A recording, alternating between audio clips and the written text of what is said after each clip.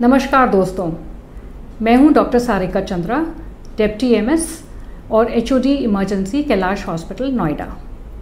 आज मैं एक ऐसी बीमारी के बारे में बात करूंगी जो बेहद खतरनाक है और जिसके हो जाने पर मृत्यु निश्चित है। जी हाँ दोस्तों, मैं बात कर रही हूँ रेबीज़ की। रेबीज़ एक ऐसी नाइलाज बीमारी है जो कुत्ते काटने से होती है। तो अगर कुत्ता काट ले तो ऐसे में क्या करना चाहिए? कुत्ते काटने के जख्म को तुरंत बहते हुए पानी में 10 से 15 मिनट तक साफ करें। याद रखें, कुत्ते काटने के जख्म पे कोई घरेलू नुस्खा ना इस्तेमाल करें, ना उसे दबाएं और ना उसको कवर करें।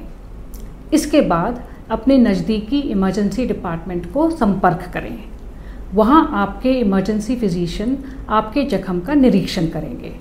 आपके इमरजेंसी फिजिशियन आपके घाव के परीक्षण के बाद आपका एंटी रेबीज़ वैक्सीन और इम्यूनोग्लोबुलिन का डोज तय करेंगे और यह इमरजेंसी डिपार्टमेंट में तुरंत लग जाना चाहिए। इसमें कोई विलंब नहीं होना चाहिए।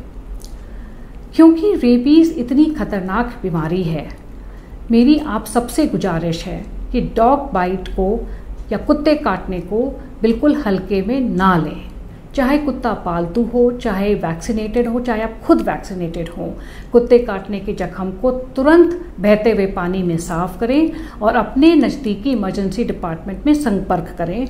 अगर आपने अपने डॉग बाइट को या कुत्ते काटने के वूंड को within 24 hours anti rabies vaccine और इम्यूनोग्लोबुलिन से ट्रीट करा तो रेबीज़ 100% प्रिवेंटेबल है। Stay safe, stay healthy.